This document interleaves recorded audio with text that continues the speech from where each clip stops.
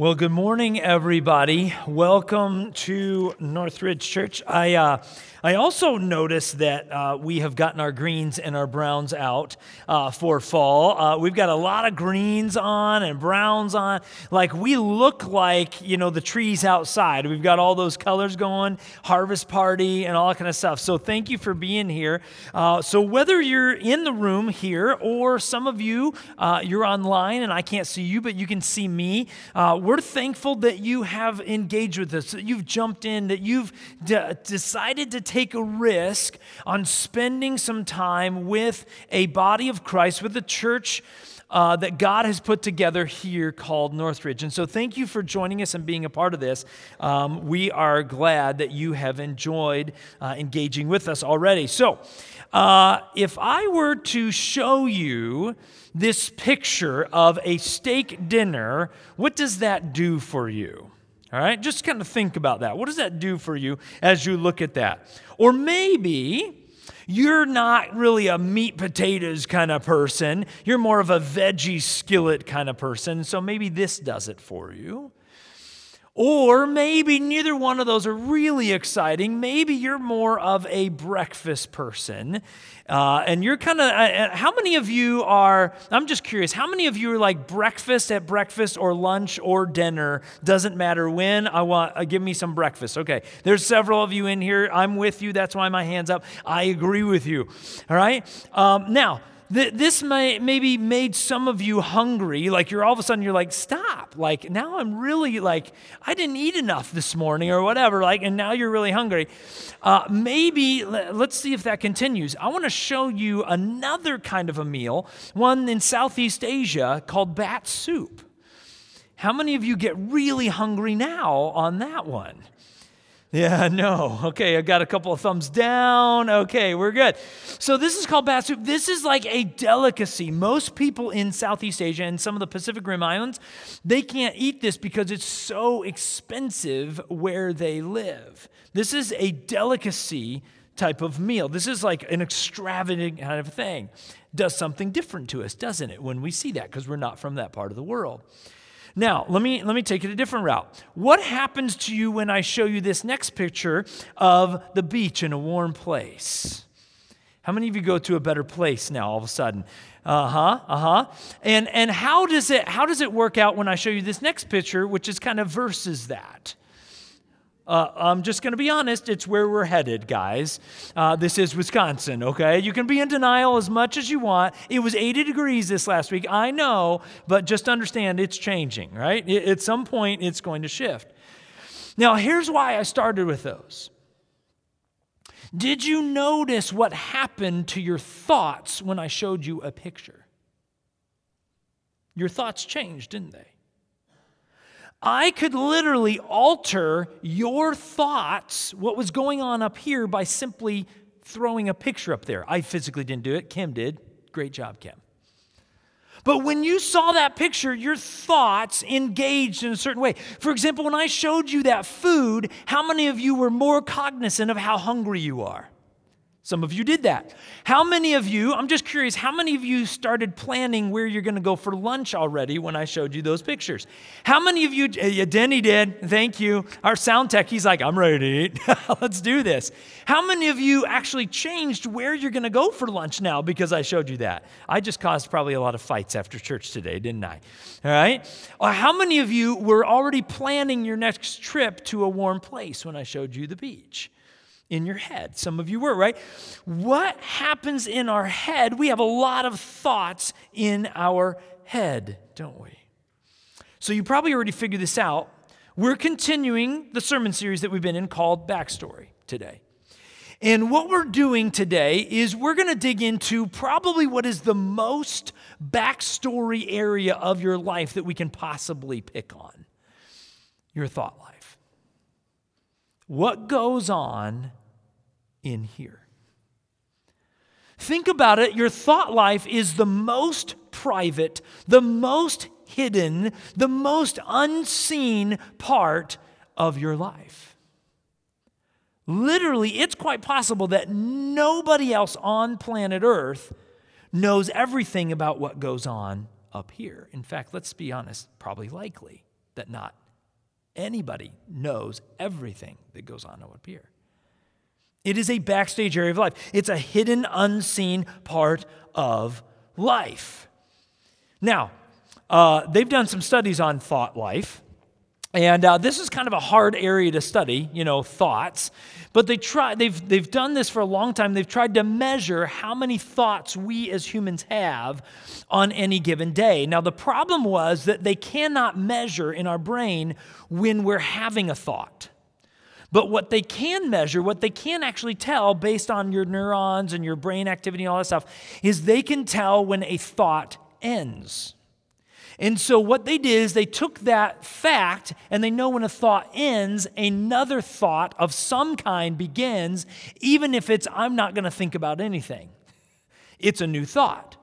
And so they started to do some studies on this, and they started measuring this, and this is what they've discovered. They discovered that as a human being, we have, on average, of course it's not going to be exact, but on average, anywhere from 6,000 to 6,200 thoughts per day. Now, if you divide that out, let's say you subtract 6 hours for sleeping, kind of unconscious time. Some of you are like, 6 hours? I take 10. Okay, good for you. You're doing great. If you live in my world, 6 is like, we are awesome. I got 6 hours. This is amazing. And so let's subtract 6 hours. You're left with 18 hours. If you divide it out, that equals about 350 thoughts per hour, or 6 different thoughts per minute. In other words, we have a lot of thoughts per day. A whole lot of thoughts. Would you imagine that our thought life controls a lot of this outside what happens here life? Oh, you better believe it does. And so today, I want to dig in, and we're going to talk about this hidden part of our life, this secret, unseen part of our life that affects so much of our life and everybody else's life around us. And by the way, the fact that it's unseen means it's all the more important. Sometimes we neglect the unseen parts of our life, but when they're unseen, let me just tell you this, when they're unseen parts of our life, those are probably sometimes the most important parts of our life because they have huge impact on the visible parts. And so I want to take us to a story real quick in the Old Testament. If you've been to Northridge for any length of time, I've preached on this story, but it's been years ago now. But this story is about a prophet named Samuel. And God goes to Samuel, and he asks Samuel to anoint with oil, which means, that might sound weird, but this was their way of choosing the next king of the nation of Israel. And so God goes to Samuel and he says, Samuel, I want to go to this specific family in Israel, and you're going to anoint one of these family members, one of the sons, to be the next king of Israel. Now, the problem is God did not tell Samuel which family member, which son is going to be the next king. He just said, go to the family and you're going to anoint the next king of Israel. And so Samuel just has to go kind of, shooting in the dark, so to speak. He goes, he knows it's this family, but he doesn't know which son is going to be king. And so Samuel gets there and he meets the father and all his stuff. And so the father says, wow, one of my sons, isn't that cool? Like this prophet of God shows up and says, hey, guess what? One of your sons are going to be the next king of Israel. Oh, cool. All right, this is a big day. And so the father gathers all of his sons together to meet Samuel all at one time, except for one. He leaves his youngest son out in the pasture tending the flocks of sheep. His name is David. Now, Samuel gets there, so the father brings in all the sons, and Samuel's kind of surveying the situation. He's looking at all the sons. He's meeting all the sons, right? Handshakes, knucks. I don't know what they did back then, right? But they're greeting each other, and he's kind of getting to know them. And then this is what happens in that moment. It's recorded. 1 Samuel chapter 16, verse 6. When they arrived, talking about this guy's sons in the family, when the sons arrived, Samuel took one look at Eliab, who's one of the sons, obviously, and thought, surely this is the Lord's anointed. Translation. Samuel looked at Eliab and he's like, whoa, that guy's awesome. That guy works out. He's in CrossFit for sure. Like, he is a beast. Look at that guy. He can wield a sword. He can wear armor. That crown would fit on his head pretty well. Man, this Eliab, he is impressive. He's looking around at the other sons. He's like, okay. Yeah, you're okay. Ooh, who's that guy? Eliab? Yeah, that guy's awesome. I'd follow him. Now, notice something interesting. Samuel doesn't say this out loud. Did you notice that? Samuel didn't say this. It's in quotes in your Bible. If you look in your Bible, and if we could see this, it says in quotes, surely this is the Lord's anointed, is what it says in Scripture. But what did it say right before that? He took one look at Eliab and he thought that. He didn't say this out loud. The sons don't know this. The father doesn't know this. The only person in this space that knows that he had that thought is Samuel. But there's one other one that knows. God knows. God knew his thoughts. And this is what God says to Samuel, again, in his thought life. He's speaking to his mind, to his heart. Listen to what God says. In the very next verse. But the Lord said to Samuel, don't judge by his appearance or height. It doesn't matter how much he goes to CrossFit, in other words, in this case. For I have rejected him. The Lord doesn't see things the way you see them. People judge by outward appearance, but the Lord looks at the heart. In other words, we get two really important pieces from this part of the story. What do we get? Number one, God knows everything that goes on in your head. Uh-oh, talk about Halloween scary. God knows every single one of your thoughts that you've ever had, that you're having now, and that you will have in the future. God knows every one of your thoughts. He knows what you're thinking. He knows what you're feeling. He knows everything that's going on in here. And he knew when Samuel had this thought about Eliab. He didn't have to say it out loud. God knew the intention of his head, which also informed his heart, which means God had to address it. Our thought life may be private to us and to other people, but it's not private when it comes to God. He knows. The second thing that we see is, what did God say about himself? He tells us something about himself to Samuel. What does he say? God says, I don't see things the way that you humans see things. I don't look at things the same way. I see inside you. I see through you. I see the heart things. I see the mind things. I can hear your thoughts. How many of you would love our thoughts to be typed out and played out for everybody to see all the time? I see a lot of head shaking. They're like, no, thank you. For God, you might as well text him what you're thinking about, because he knows that easily and even easier. The truth is, God knows your thoughts, and he does not see the same things that you see. And there's this interesting principle of God, and this is kind of actually, believe it or not, I'm already at the crux of this point, because if we don't get this, then it's going to be hard to really understand how important it is to get this right. There's a principle of God, and he talks about this all through his word. I'm about to prove it here in a moment. But God talks about this principle all the time, that God cares desperately and deeply for the unseen, hidden, private, secret things in your life. Probably even more, at least as much as anything else that's seen. God desperately wants to reward you, to purify you, to redeem you in every area of your life, including and especially in your mind, your thought life. Let me prove this to you. So I want to take you to another context, this time in the New Testament.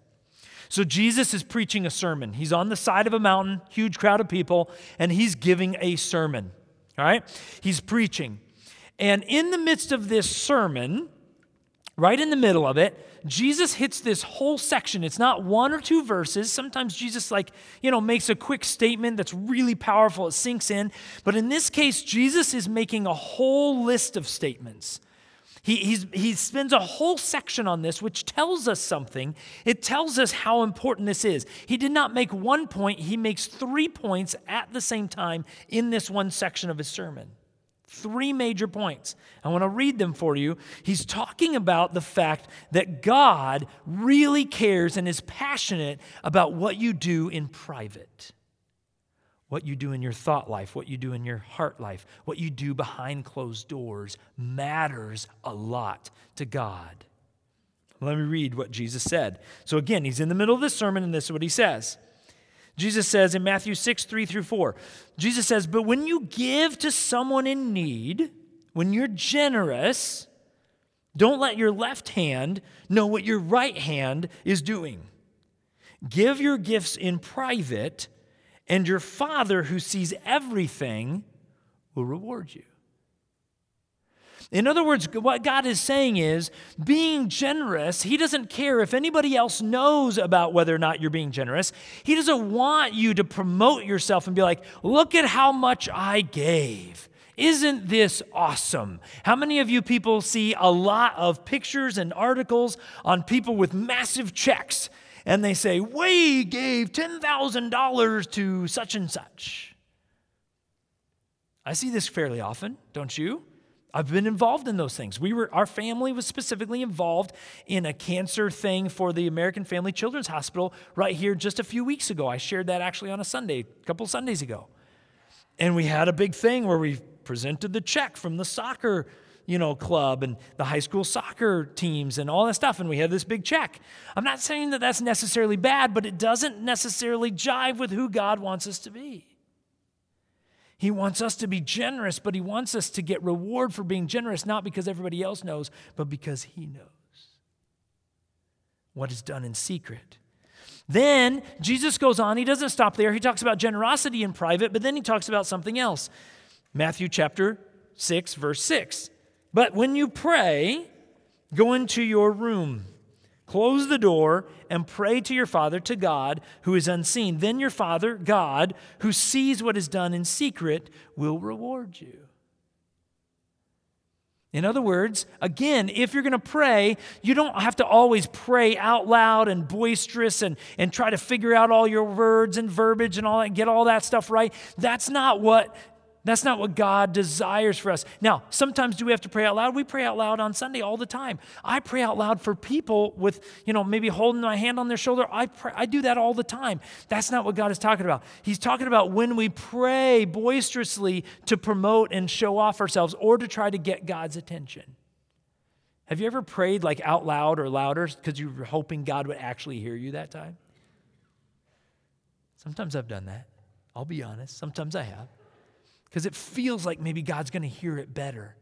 He can hear your prayer if you're quiet and saying nothing and you're just praying through your mind, or if you're speaking out loud. Sometimes for me, in fact, I say almost all my prayers out loud. That's not for God's benefit. That's for mine, to make sure I'm being honest. But God says, no, we need to do this. Now, he takes one more step and he gives us a third point. And he starts talking about fasting. You guys know what fasting is, right? Fasting is very simply giving up food or giving up something valuable in order to take that same time, space, energy, and focus it on God. A lot of people, by the way, grew up with traditions where, you fast during a certain time, usually Lent, that 40 days leading up to Easter. But a lot of people, they just give something up, but they don't realize that fasting is not just about giving something up. It's giving something up in order to replace that, whatever you gave up, with God. That's the point of fasting. And so Jesus in this moment, in this sermon, he's talking about fasting, and he says, some people when they fast, they make themselves look terrible on purpose because they want everybody to know, I'm fasting. Oh man, I would love to eat that steak right now. It looks so good, but I'm fasting because I'm awesome and holy. And God's going to bring greater blessing to me than to you. I'm fasting, so I'm going to make myself look just gaunt and crazy and awful. I'm not going to take care of myself because I want everybody to know I'm fasting for God. Good for you. Jesus has something to say about that. He says this, "But when you fast, comb your hair." and wash your face. In other words, don't look more disheveled, look better than you normally do. Hide it, cover it up. God says, don't let everybody know that you're fasting. This is not for them. This is for you and I, God says. Then no one will notice that you are fasting except God, who knows what you do in private. And then your Father, who sees everything, will reward you. Do you see this pattern that Jesus is talking about? Jesus is making it really clear that God wants to honor what you do in life, but he wants to honor and reward and bless and bring praise and bring honor and glory to you more for what you do when nobody else knows what you're doing. God wants you to get this right. He wants you to get this right. God cares about your private, unseen, backstage areas of life more than maybe even you realize he does. He knows that getting this right will have bearing on everything else. He wants to reward what you do in private. So let me try to illustrate this. So my wife, Laura, tells me this story about when she was a girl and growing up in her family. So her family gave her, and she has 3 other sisters, so there were 4 daughters in the house. When you remember her father, just pray for her, because she had 4 girls in the home, and I think he's still dealing with the craziness of that. I'm just kidding. They're awesome. I love my sisters-in-law. But seriously, they grew up, and they would give all their daughters an allowance every week or every month, I don't know, and whatever the amount was, and they would give their allowance. Now, Laura, one of the things I love about my wife, Laura, seriously, is that she is extremely sensitive to the Holy Spirit. Like, she feels conviction really, really strongly. Sometimes too much. She lives with a little bit of guilt sometimes, but she feels God's conviction very, very strongly. And that's one of a bazillion things that I love about my wife. She feels that. And so one time, I don't know when it was, after she had gotten her allowance, she was in church, and she felt this strong prompting, this conviction of some kind from God that she should not give 10% of her allowance. So their family taught the biblical principle of giving the first 10% of what you earn to God first. And they knew that if they didn't do that, that's stealing from God. 10% is already God's. And then 90% is what you live on. And so they'd already been taught that. And so Laura knew she needed to give 10% of her allowance. But in this particular day, on this particular Sunday, she felt convicted that God wanted her to give all of her allowance, 100% of it. Now, as a young girl, that's, as you can imagine, that's kind of like, that's hard. I mean, she can get gum or shoes or whatever she was going to buy. I don't know what she was into at that point, right? But that's a big deal, to give all of her allowance away.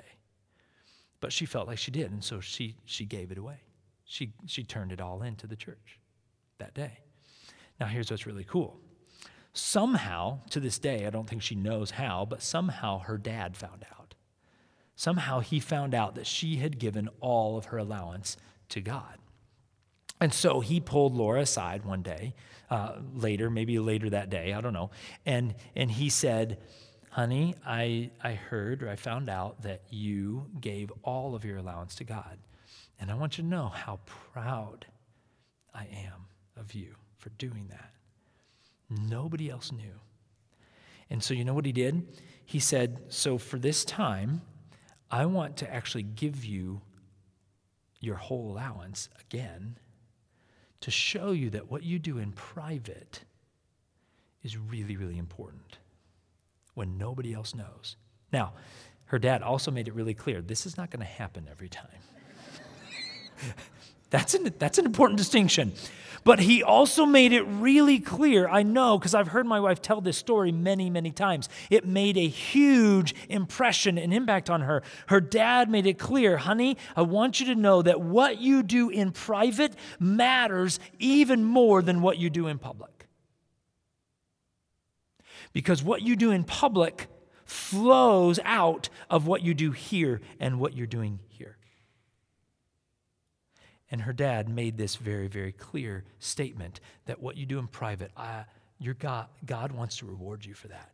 And that's exactly what God wants to do for you. It's possible, I've said this a few times before, it's possible that the only thing holding you back from more of God's blessings is you getting serious about your private life and making sure that that's surrendered to Christ. Some of us in here, you've decided that as long as you don't act on your thoughts, you're good. I'm here to tell you that you've been lied to by somebody. Your thought life, if it's in here and you're willing to play with whatever those thoughts are, it's still sin. I'm just here to, I don't know if you've been taught differently. There are a lot of churches that would teach this differently. I'm here to, I could quote some other verses, right? Jesus says very clearly, if you lust after somebody here, but you don't act on it, it's still sin. Now, that doesn't mean when the thought comes in, the key is what you do with it. We're going to have sinful thoughts that enter our brain. I have sinful thoughts that enter my mind. Here's what the key is. What do you do with them when they're there? Do you get them out of the box and play around with them? Right? Or do you set them aside, burn them, kick them to the curb, they're gone? Those are two very different things. And so God wants to honor our thought life.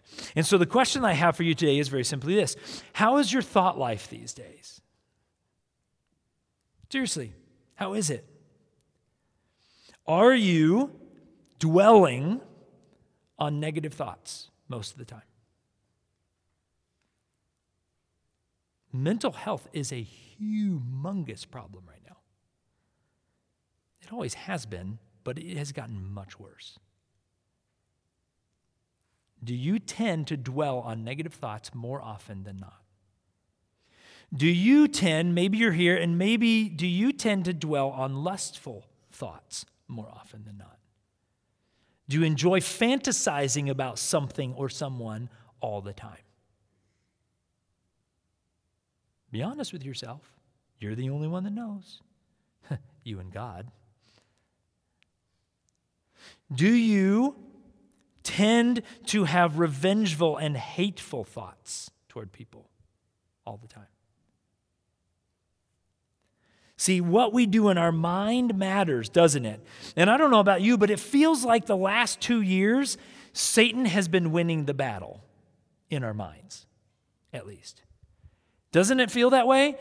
Based on what I see and how I'm interacting and online and all the different things, let's be honest. I think that what happened with Will Smith and all that stuff last year, that was just, I think we were so shocked from a person who's normally measured, that was clear that he was struggling in his mind with something, because something like that should not quite have set him off in such a way, in such a violent way, but it did. We all know that that began here, right? Somehow. We don't know what was going on.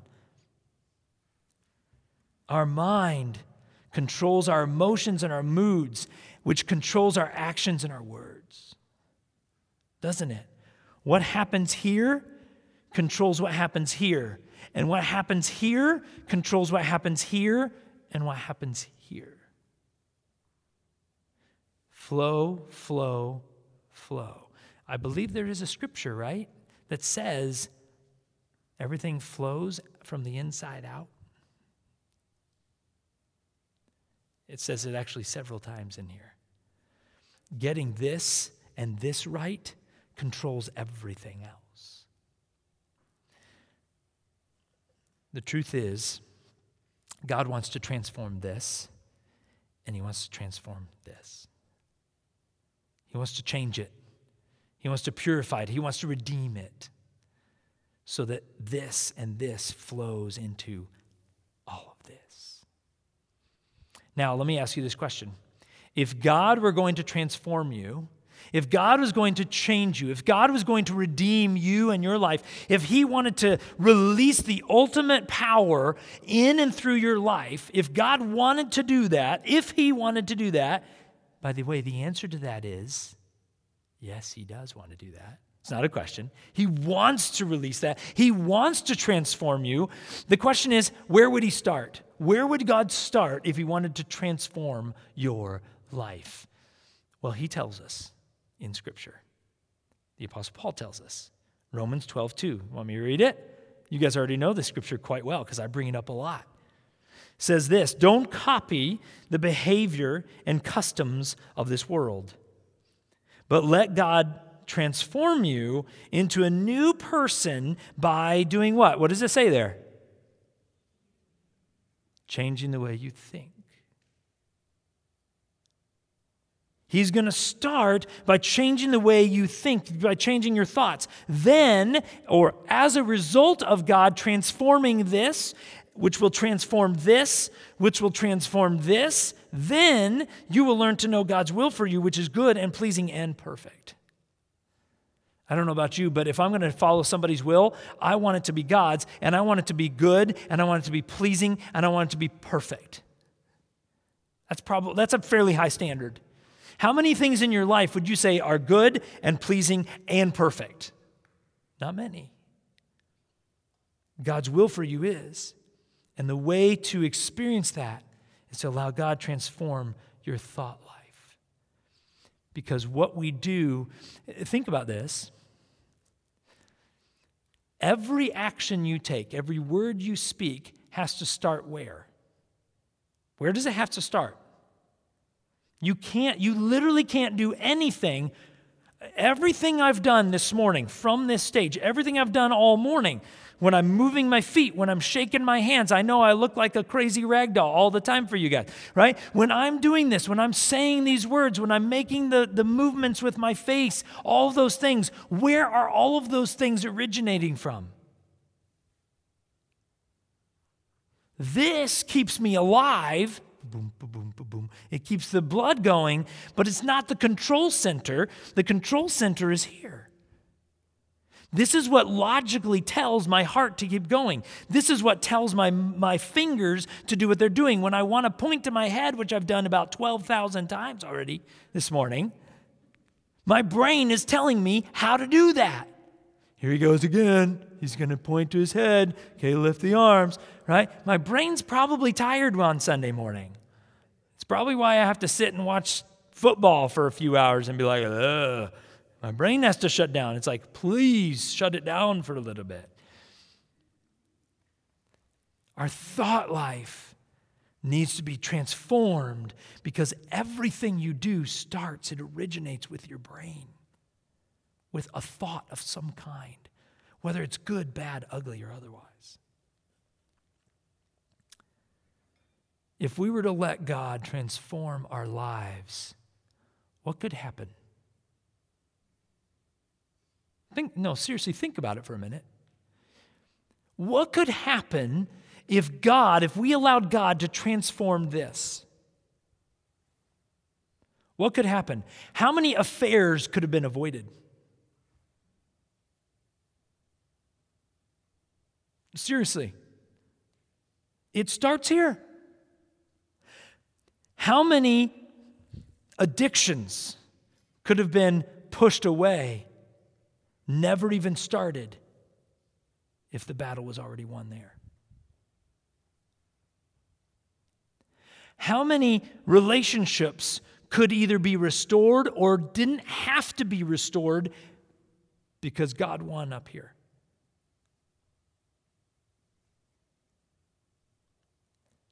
How many wars could have been avoided, like the one that we're seeing right now, if this was allowed for God to transform it? Can you start picturing a world that looks different? I can. Even though I have never experienced it, I can at least visualize the possibility. That is the reality that God wants to give to you. He wants to give you peace, not just here, but here, and around you. But it has to start here, because if there's no peace here, this is the origin. This is where it begins, and it flows from here. You can't try to get peace here. How many of you try to, I know I do this, how many of you try to control peace in your home by making things quiet or shutting it down or giving your kids screens or whatever the case is? What does that do? It buys you momentary what you think is peace, right? But then it explodes later. As soon as the screen goes away, what happens? In fact, I don't know if you've noticed this, but after screen time, it's worse. Have you noticed that? Oh, it's worse. It's way worse. Like the screen time bought you 30 minutes, and that was awesome, but now you've got 2 hours of complete chaos now after that. Have you noticed that? I've noticed that with our 3 kids. God wants to give you peace up here. In fact, he says this in Isaiah. I love what the prophet Isaiah says. Isaiah 26, 3 and 4. He says, you will keep in perfect peace. He's talking about God. God, you will keep in perfect peace all who trust in you, all whose thoughts are fixed on you. Trust in the Lord always, for the Lord God is the eternal rock. I love that last phrase. God is the eternal rock. He's your stability. He's your anchor. He's your foundation. He's everything for you. So there's this teacher that did a classroom experiment one time. And she wanted to test how much the thought life controlled what students would do. And so she had prepared this test. I don't know exactly how she did it, but she had kind of determined ahead of time that this one half of the classroom, for whatever reason, I don't know how she determined this, but this one half of the classroom was going to be given this test. And I think she did this test maybe orally, I'm not sure. But she gave them this test, and they had these jumbled words, and there was a specific word that she wanted them to try to make out of these, letters and different things. And then she gave this other half of the classroom a similar test, but in this, she gave them the wrong letters so that they could not complete the task. All right? Some of you are like, that is just evil. Well, sometimes good teachers have to border on the crazy evil side, right? And so she did this to kind of make a point, but they went through this thing, and every time, of course, when they were going through this exercise, this side of the room was getting the answers right, and this side of the room, the people over here, they could never seem to find the answer. They could never get the right answer. And they kept going back and forth, and it was clear that after a while, these people were eager, and they were raising their hand, and they're jumping in, and they're doing all the thing, and they're excited, they're animated, their face lit up, and over on this side, they were like downcast. They stopped looking at the teacher, they stopped raising their hand, they stopped answering the questions, they basically shut down. And so then the teacher let them in on the secret. She said, so this is what I did. And then this side of the room is like, oh. And then she started asking them, and she said, what were some of your thoughts while we were doing that? And the people over here, like they were gaining confidence, and they were like, oh, well, I answered for the first time. I don't usually answer, and I do this. And my thoughts were like, man, I can do this. And then the other side, though, they said, we just started to shut down. I started to get angry. I started to get mad. I started to get frustrated with the other people on the other side of the classroom. I got angry at them, jealous of them. Their thoughts began to betray them. The question I have for you is, are your thoughts betraying who God wants you to be?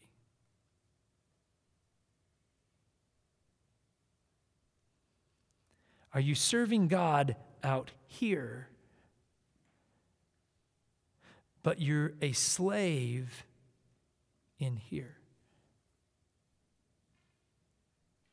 God wants to impact and influence you here so that it will impact you here, so that it will impact you and everybody else here. The question is, are you willing to allow God into the battle here so that you can win all the other battles? If you were here last week, you heard me say, I talked about our home life. Here's where I believe, I honestly believe this. I believe the battles for our faith, for our families, for our relationships is won or lost in the two places that we've talked about last week and this week, in your home and in your thought life. I think those are the two battles. If you're losing those two battles, if you've surrendered those battles to Satan or to evil or to just whatever's going to happen, I believe that you're going to lose the other battles too.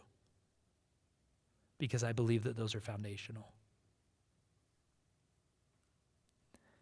And I'm not saying your home life should be perfect. If you think I have a perfect home life, just spend some time talking to my wife. She'll tell you the truth. I'm not saying that your home life should be perfect. If you're looking for a perfect home life, your thoughts are already betraying you. I'm talking about a home life that is centered on Christ faithfully, consistently. And yes, it's going to present problems, absolutely. Because when you butt up against Satan, you better believe Satan's coming after you. But you know what happens when Satan comes after you? If you're centered on Christ, Christ is with you. Christ is beside you. The Holy Spirit is with you. You've got God's power. And what God's word says all through from cover to cover is God wins. And so if you've got God with you on your side, you're going to win because God is with you. Are you willing to win the battle in home?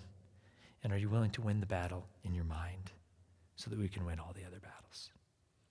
My hope and prayer is that we are a church, a group of people that determined to win the battles, the unseen, hidden battles in our life so that we can win the other battles. That's what God invites us to. And good news, when you do that, when you surrender this and this, God's going to reward you. He's going to give you your whole allowance back. God wants to bless you. He's just waiting for you to get serious enough about him so that the floodgates can open. Will you allow it? Let's pray.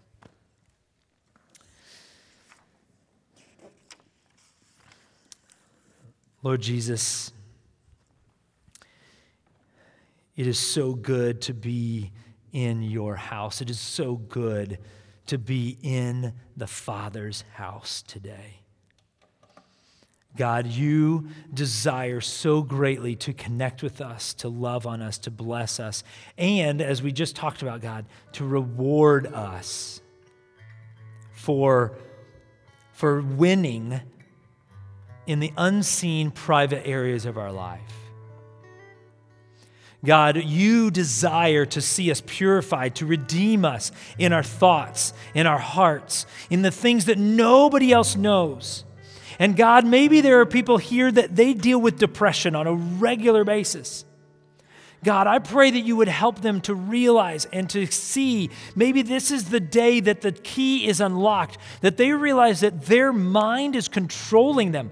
Their mind, their chemical balance in their brain is telling them that they're worthless, that life has no meaning, that nobody cares if they were to disappear from this earth, that nobody would care. That is a lie. Help them see that that is a lie. Right now, Jesus, I pray that you would help them realize that their thought life has betrayed them. It's not that they have no value, it's that their thoughts make them believe that they don't. Help them to see that they do. God, maybe there are people who are chained down by lustful thoughts. They're on the verge of an affair right now, God. There may be a few in here, in this room. God, I pray against that lust and those thoughts that are betraying them. You promise this pleasure experience, and then after that, they are let down and they are destroyed, God. You know that Satan wants to destroy us. God, I pray that you would help us to win the battle in our minds so that we realize the lies that Satan is telling us so that we can defeat him before it ever comes to any kind of action.